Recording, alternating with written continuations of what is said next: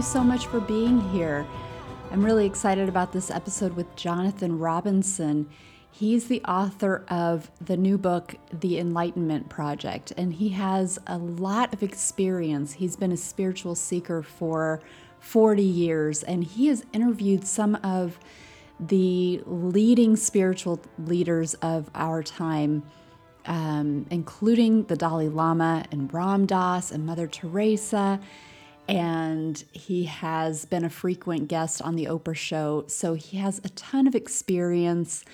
And his new book is really great for exploring enlightenment. And we'll get a lot of information about this book in this episode.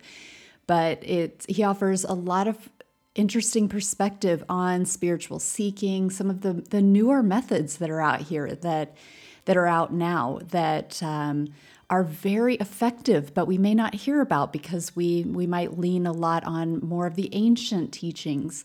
I really love a comparison that he gives where he says, we aren't using computers for 20 years ago, but we're using spiritual practices from 2,000 years ago. And not that there's necessarily anything wrong with them, but we want to stay open in case those methods maybe make us think that we aren't good meditators, for example. He talks about his own experience with meditation, and he had a really hard time quieting his mind using those ancient methods. And so he's done a lot of seeking. We talk about the guru-disciple relationship. We talk about enlightenment and the different levels and types of enlightenment and how it may not be what you think it is. And he finishes by talking about a really fun miracle and mysterious magical experience that he had recently. So be sure you listen to the end for that part. And do check out his book. It's called The Enlightenment Project. And I also invite you to connect with me. I would love to hear from you. You can find me on Instagram at Kara_Goodwin_meditation. I'm on Facebook at Kara Goodwin Meditation. And you can check out my website at karagoodwin.com. I've got lots of meditation resources for you out there, a lot of ways that we can connect, and I can help you to accelerate your own journey. So if that's something that you'd be interested in, please do check out the website, karagoodwin.com. And I hope that you love this episode as much as I did. Thank you so much. Hello and welcome to the Meditation Conversation. I'm your host, Kara Goodwin, and today I am joined by Jonathan Robinson. Jonathan is a psychotherapist, best-selling author of 14 books, and a professional speaker from Northern California. He's spent more than 40 years studying the most practical and powerful methods for personal and spiritual growth. Over the years, he's interviewed some of the most influential spiritual leaders of our time, including the Dalai Lama, Ram Dass, and Mother Teresa. And he's been a frequent guest on the Oprah show, which is fabulous. His latest book is called The Enlightenment Project, which I am enjoying immensely. So welcome, Jonathan. Thank you so much for being here today. I'm looking forward to it. This will be fun. So as I mentioned, I'm loving The Enlightenment Project, your latest book. Can you talk about the inspiration for it? Yeah, many years ago, there was a book called The Happiness Project about a woman who tried all the positive psychology methods to see if she could be happier. And I realized that I've been kind of on a similar quest to find how to be enlightened. So I've interviewed over 100 spiritual teachers, ranging from the Dalai Lama and Deepak Chopra to Byron Katie, Adyashanti. If you heard of them, I probably interviewed them. I have a podcast called Awareness Explorers where I interview such people. And I wanted to find out what actually works, kind of like the greatest hits, and share some of the stories of what it's like to be around these people. And some of them became friends of mine, which I'm happy to say. And, it's been a wild ride. I've had an unusual life. I wanted to share kind of the best information because a lot of people have total wrong ideas about enlightenment or how to get there. Yeah, yeah. I mean, I wanted to talk about enlightenment because I think the common understanding is that one is either enlightened or not, and that enlightenment is reserved for those who have completely immersed themselves in only spiritual living, such as a Tibetan monk. Is kind of the standard example. And in your book, you talk about levels of enlightenment, which I found really intriguing and insightful. So, can you talk about just talk about levels of enlightenment rather than the on off enlightenment? you know? Yeah, sure. Only in the last 15 years has it been studied a lot scientifically. And when they studied it, they realized that there's really like four or five different types of enlightenment.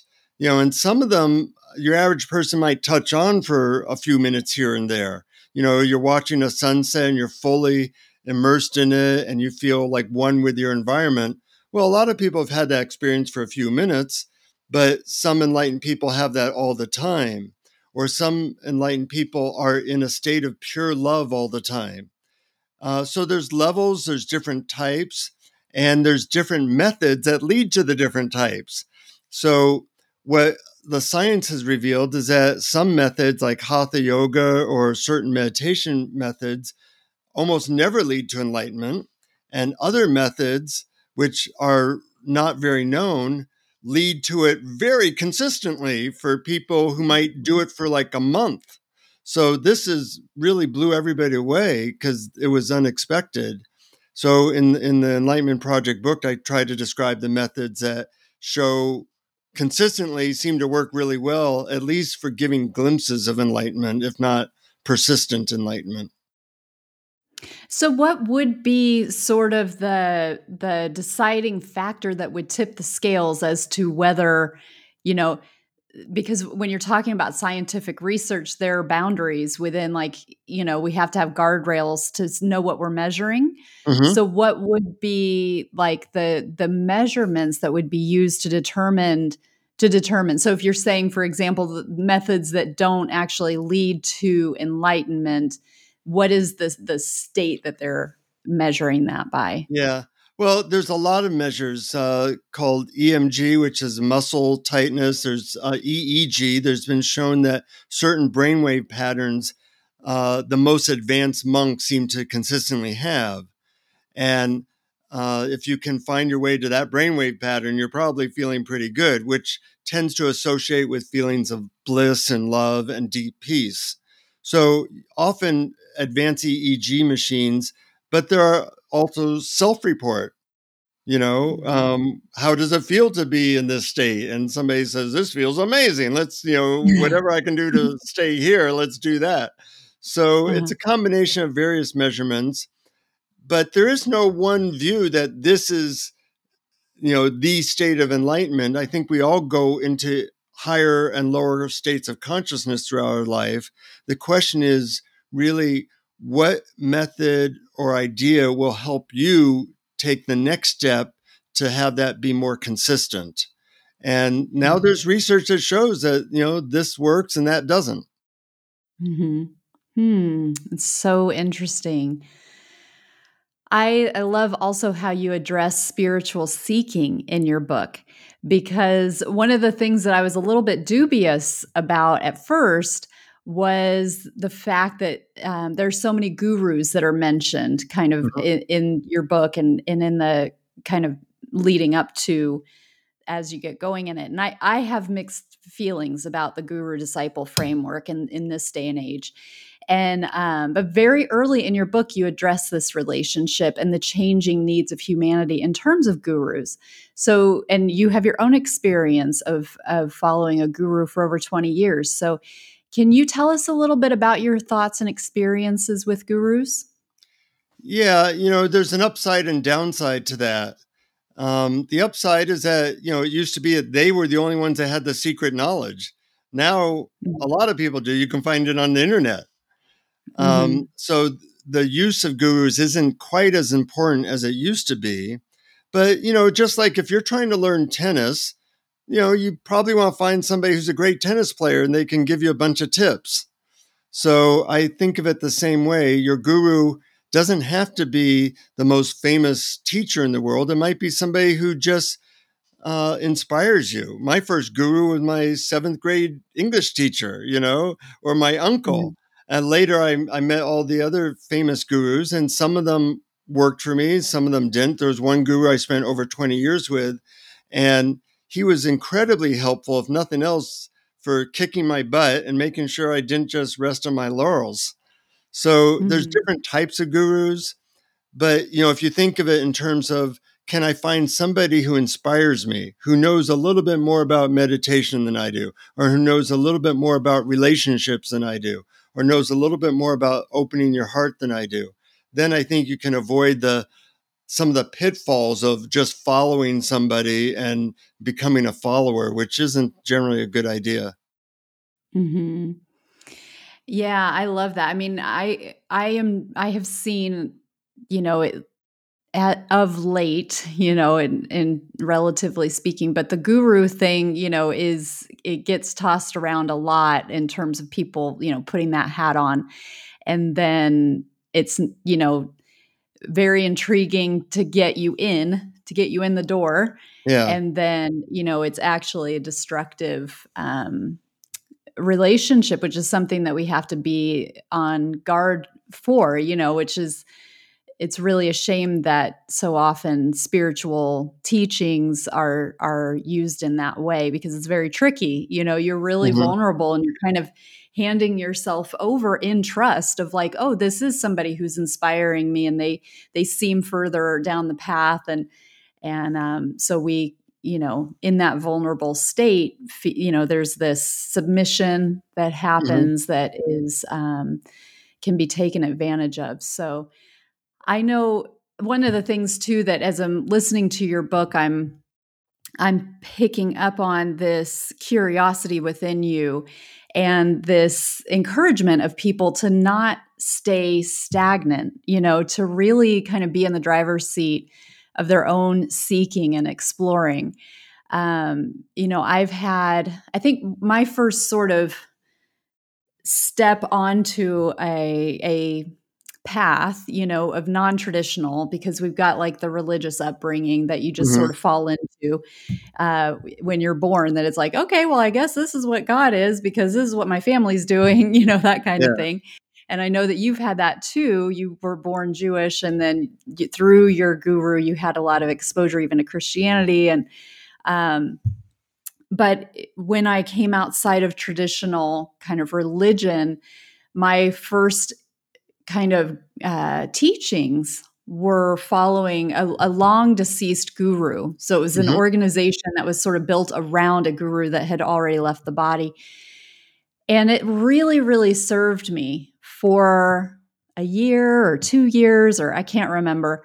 But for a really important period of time where it really helped me to like build this foundation and get like this solid footing from meditation methods um, and philosophies and kind of concepts, ways to pray, ways to chant, ways to all of these things, and it really helped to build me out. And then what I found was happening is that there was this continuous rehash Hmm. of the same thing over and over. And the organization kept saying, it's okay if you really feel like you're getting to know these teachings, like if they're feeling repetitive, that's okay, because you will continue to there's depth within it. So as you advance, they will mean new things to you, which is true. Yeah. And I kept kind of coming up against this, like, it just feels dry. Like it just lost that kind of, where it was quenching my thirst. It was like, oh, here we go again. I already, we'd have a satsang or whatever. And it's like, I already kind of can see the thread of where we're going to end up by the end of this. And I ended up leaving that organization because I recognized when it had served its purpose. And for me, it felt like if I'm going to keep growing, this is a huge, vast universe that has so much to explore. And I don't necessarily want to just keep drilling in the same well, Hmm. to like, but if that is serving, then, we all have these unique journeys, but that's, I don't know if that resonates with you, Yeah, you but I bring up a thought that was really cool. important point, and that is that we often get comfortable in our spirituality, but I think spirituality is really about expanding our boundaries, going into new territory. Adyashanti said spirituality should be a constant discovery of new things. And it's very easy to get caught up in, oh, well, my friends are here. This is more like a social club now. And that Mhm. is unfortunate. That's why I give people a lot of different ideas and methods in the Enlightenment Project, because I think you have to keep it fresh. And that's hard to do, Mhm. especially if you're in the same system for 20 years. Um, Yeah. so I often suggest, well, what are you looking for now? What would be, there's a lot of things. There's opening the heart, there's being more sensitive to energy, there's deeper connection with God or some guru, there's being a more peaceful person where you can literally enter into deep peace whenever you want. There's a lot of possibilities. This is a smorgasbord out there. And Yeah. different systems tend to be better at certain things than others. Some teachers are very intellectual. If you're trying to open your heart in that system, good luck, because Yeah. it's more of an intellectual system. And the opposite's true. You might want more understanding of the universe, but you're in a devotional system. That's probably not going to do much for you. So you really have to decide, what is it that I'm looking for at this point, and who might know a lot about that, and what do I need at this point? We people are often using methods from 2,000 years ago, but nobody's using a computer from even 20 years ago. Why are we using methods from 2,000 years ago? There's a lot of great methods that people aren't even aware of that have only been invented in the last 5 years. I Mhm. used to have a hard time meditating. And then I found a method that was only invented in the last 5 years that puts me into bliss like right away. So, I'm glad I know Yeah. that now, because banging Yeah. my head against a wall trying to stop my thoughts just didn't work for me. Yeah.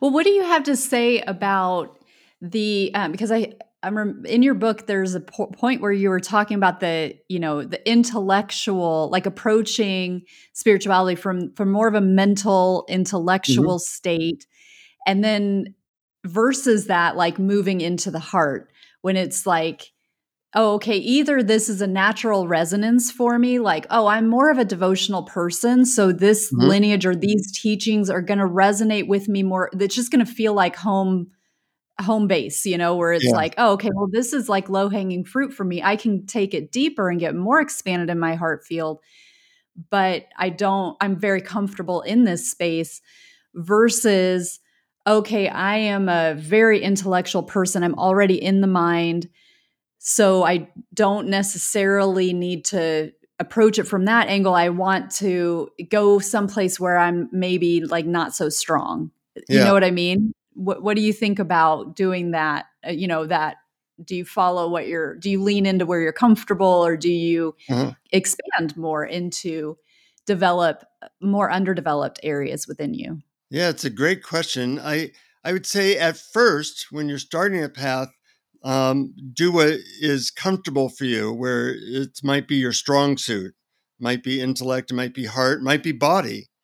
But after a while, I think it's best to work on your weak leg.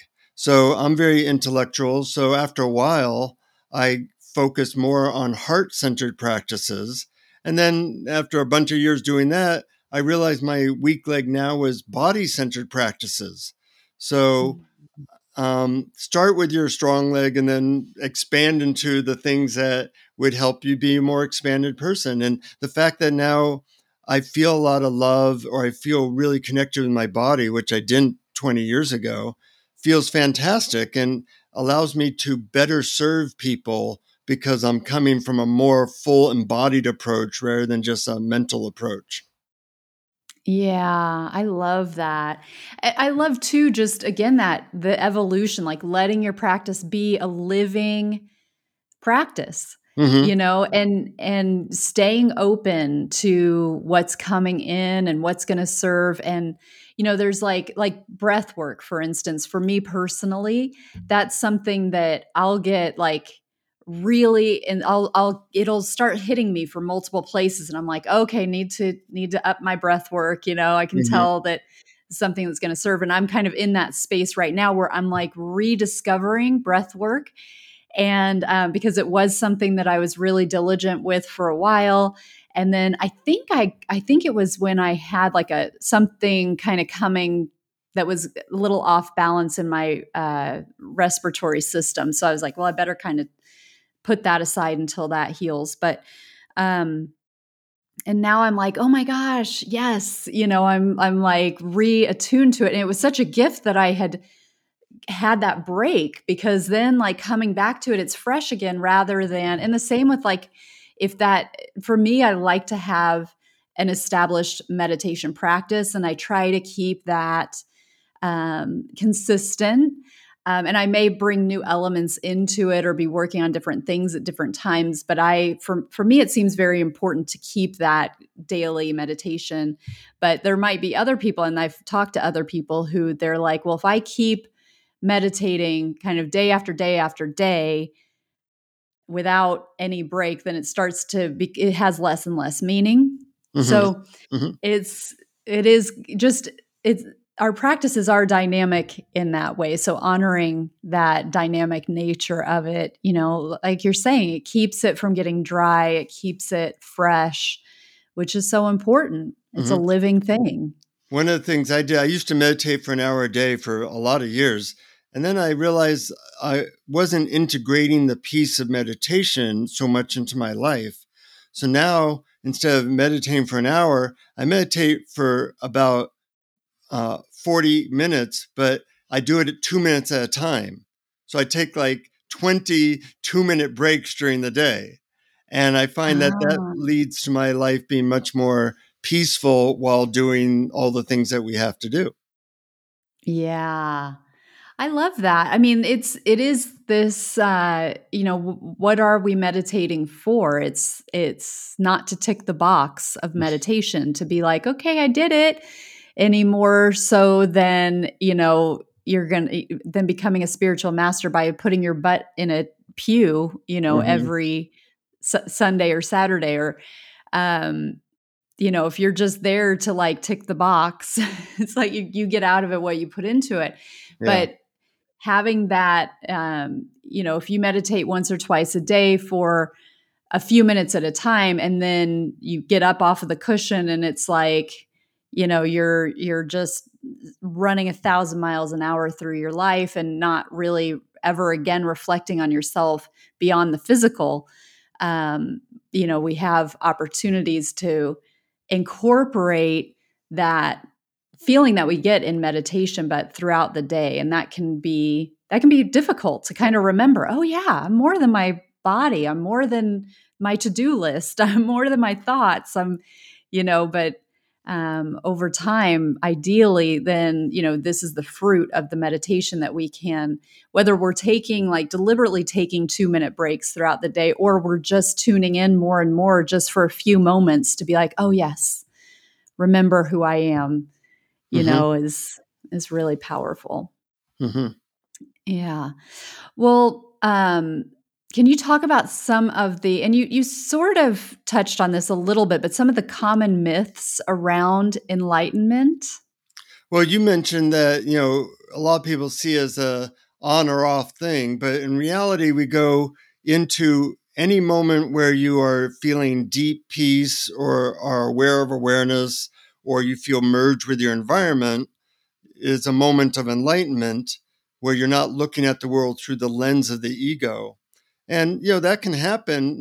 You don't need to even do spiritual work for 30 years. You could just relax into this moment, and hopefully have a moment like that. The question then becomes, what's in the way of that? So that becomes part of your spiritual path, looking for the obstacles, looking for the childhood traumas that you haven't processed, things like that.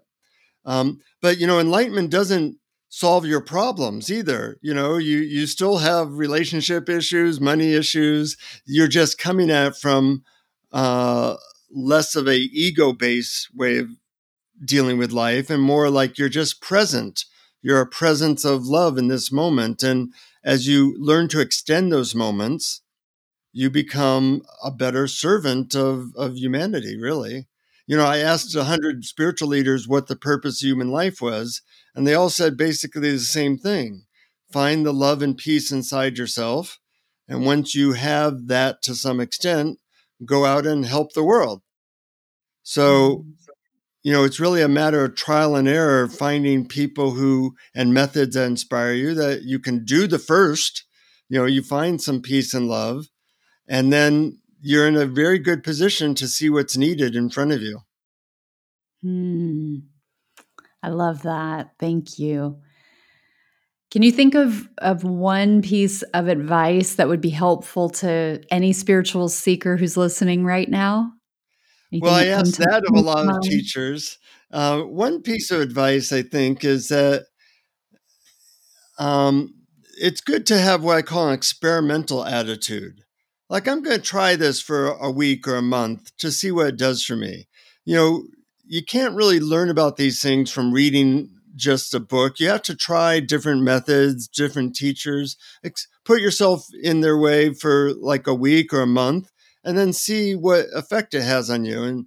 And when it doesn't have any effect on you, that's a success. Not to do that. Yeah. To try something else. Everything's available now, so start with the greatest hits, like I mentioned in my book, and see if those work for you. And always have that sense, like maybe the next great thing is going to be around the corner. Like, for example, as I said, I struggled with meditation for a lot of years, and then I read about a meditation method where you just list all the people you've ever appreciated or loved. Oh, And I for me, love this. yeah, for me, Yes. that was This like was 50 people. fascinating. And so Uh-huh. I made a list of all the people I've ever appreciated or loved. And then I spend like 1 minute thinking about what I appreciate and love about them, and feeling my love and connection towards them, and then sending them some love, and then going on to the next person. Well, you do that for 40 people, you're like bathing yourself in love. And when I was at Stanford and they did an EEG of me in that state, they were saying, like, what the hell are you doing now? These are the most enlightened brainwaves of any Westerner we've ever seen. Well, they thought it wasn't working, right? Right, right. They thought that the Yeah. machine wasn't working. And Yeah. now, it's not that I'm a great meditator. Anytime I tried other meditation methods, they were like, well, it doesn't look impressive at all. But when I did that particular method, it was like, oh my God, this is off the charts. And Yes. so, sometimes just experimenting and trying stuff, you might find something that really resonates for you. And you don't need to spend 20 years. You might be able to experience something very profound tomorrow. Yeah. Can you build out that practice a little bit more because the background of that particular practice is fascinating. Can you tell a little bit of the history of that? Yeah, there was a guy named Lester Levinson who was, after a severe heart attack, told that he was going to die. Your heart was so badly damaged, there's nothing we can do. So he figured on his last couple of days of life, he would focus on people he loved and remember times that he felt connected to them. Well, lo and behold, as he did this, he didn't die. In fact, he started to be filled with energy. And within a month, he's like running 20 miles a day. And he That's told his doctors incredible. that this is going on. His doctor said, we told you not even to tie your own shoes because you'd probably die. And here he's running 20 miles. Well, long story short, he lives another 45 years, and he invents something called the Sedona method, which is a great method for letting go of negative emotions. But what got him to be an enlightened master was just this meditation of focusing on love and feeling love. And it transformed him. And I find when I do it, it transforms my day, because when you bathe yourself in love that deeply, there's an energy, there's a frequency, to some extent. Spiritual teachers say that is our nature, to be pure love, and to Mhm. dip yourself in that so deeply really affects your consciousness very profoundly. Right. Yeah. I mean, it builds up this beautiful energy in the heart. I mean, the way that I see it, for lack of a better word, is just, building, building, building. And it's just like, you become encapsulated in this high frequency love vibe, and your brain is swimming in it, and you've got that brain heart coherence. Hmm. Um, and then that is like affecting your external reality as well, because it's radiating from you too. So, Yeah, people I like to mean, hang out with that amount of love. When I'm in yeah. that state, people just gravitate towards me, and miracles start happening because you're in a higher vibration. Right. So that's fascinating that you get that reflection from the external, and then you add to it the physical healing that happened with Lester. Yeah. Um, that is just, it's so profound. It's just Mhm. amazing. I mean, how mysterious is this place? It's so mysterious. Very. Yes, so cool. Um, would you like to share a little bit? I know you've kind of had a lot of, like, because you've been immersed in this for so long. Um, I know that you have some like miracle, some stories around miracles and Mhm. magic. Does anything come to mind that you'd like to share? I find that stuff so inspirational. Well, early in my journey, I found those things very inspirational as evidence, like there's a lot more than going on than meets the eye. Mhm. Later, I said, okay, I now know that, so I don't need to collect these stories. But Uh-huh. recent story, which really tweaked my brain. Um, Sometimes electronic things go weird around me, and I've never known why. Uh, but recently, I was recording a song called "Letting Go" on my phone at my desk right here, and I heard a plunk, and I thought my iPhone had dropped to the floor, but I couldn't find it. How far could it go? I haven't moved. So I'm looking for my iPhone. And finally, I have the thought, maybe I will call my phone from my landline so I can find it. So I call my phone, and I hear it ringing, and it ends up, I follow the ring, and it's in my closet in a lockbox. What? Yeah, it's in my closet in a lockbox. Now, I have no clue how it got there. But the song I was writing was how we always think we know what's going on, and there's more than meets the eye going on. You should just let go and appreciate it. And some force, some poltergeist, some ghost, I don't know. I have no clue.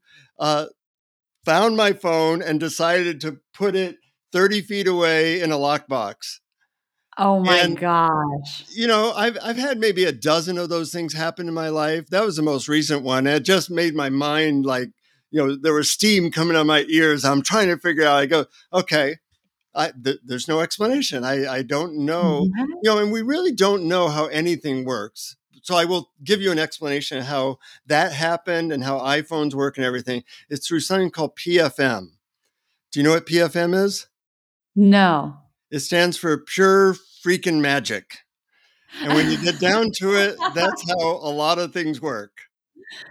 Yes. Oh my gosh. Well, thank you for sharing that. That's so fascinating and funny. I mean, Yeah, I don't know funny. how it felt in the moment, but there was some mischievous, funny energy that Yeah, was playing with you there. That's absolutely. hysterical. Well, how can people find out more about your books and working with you and so forth? Well, I do have a website, theenlightenmentproject.net. And when people go there, they get a free chapter of the book and my 5 favorite methods for quieting the mind quickly, and an ebook, and a guided meditation about those 5 methods. Because I think that a lot of these methods are brand new. People don't know about them, and they work really well. So they can go to theenlightenmentproject.net. I also have a podcast called Awareness Explorers, where people can listen to these interviews and connect with me that way. So those are some of the ways that people can connect. Oh, wonderful. Well, it's been enlightening and it's been a lot of fun. Thank you so much, Jonathan. Thank you for the work that you're doing to help advance people along their paths. And thank you for being here today. My pleasure. Great questions. Thank you. I hope you enjoyed this episode. I'd love for you to do me one quick favor, which is to think of one person who would benefit from hearing this content. Let them know you're thinking of them by sharing this episode with them right now. Thank you, and I look forward to the next meditation conversation.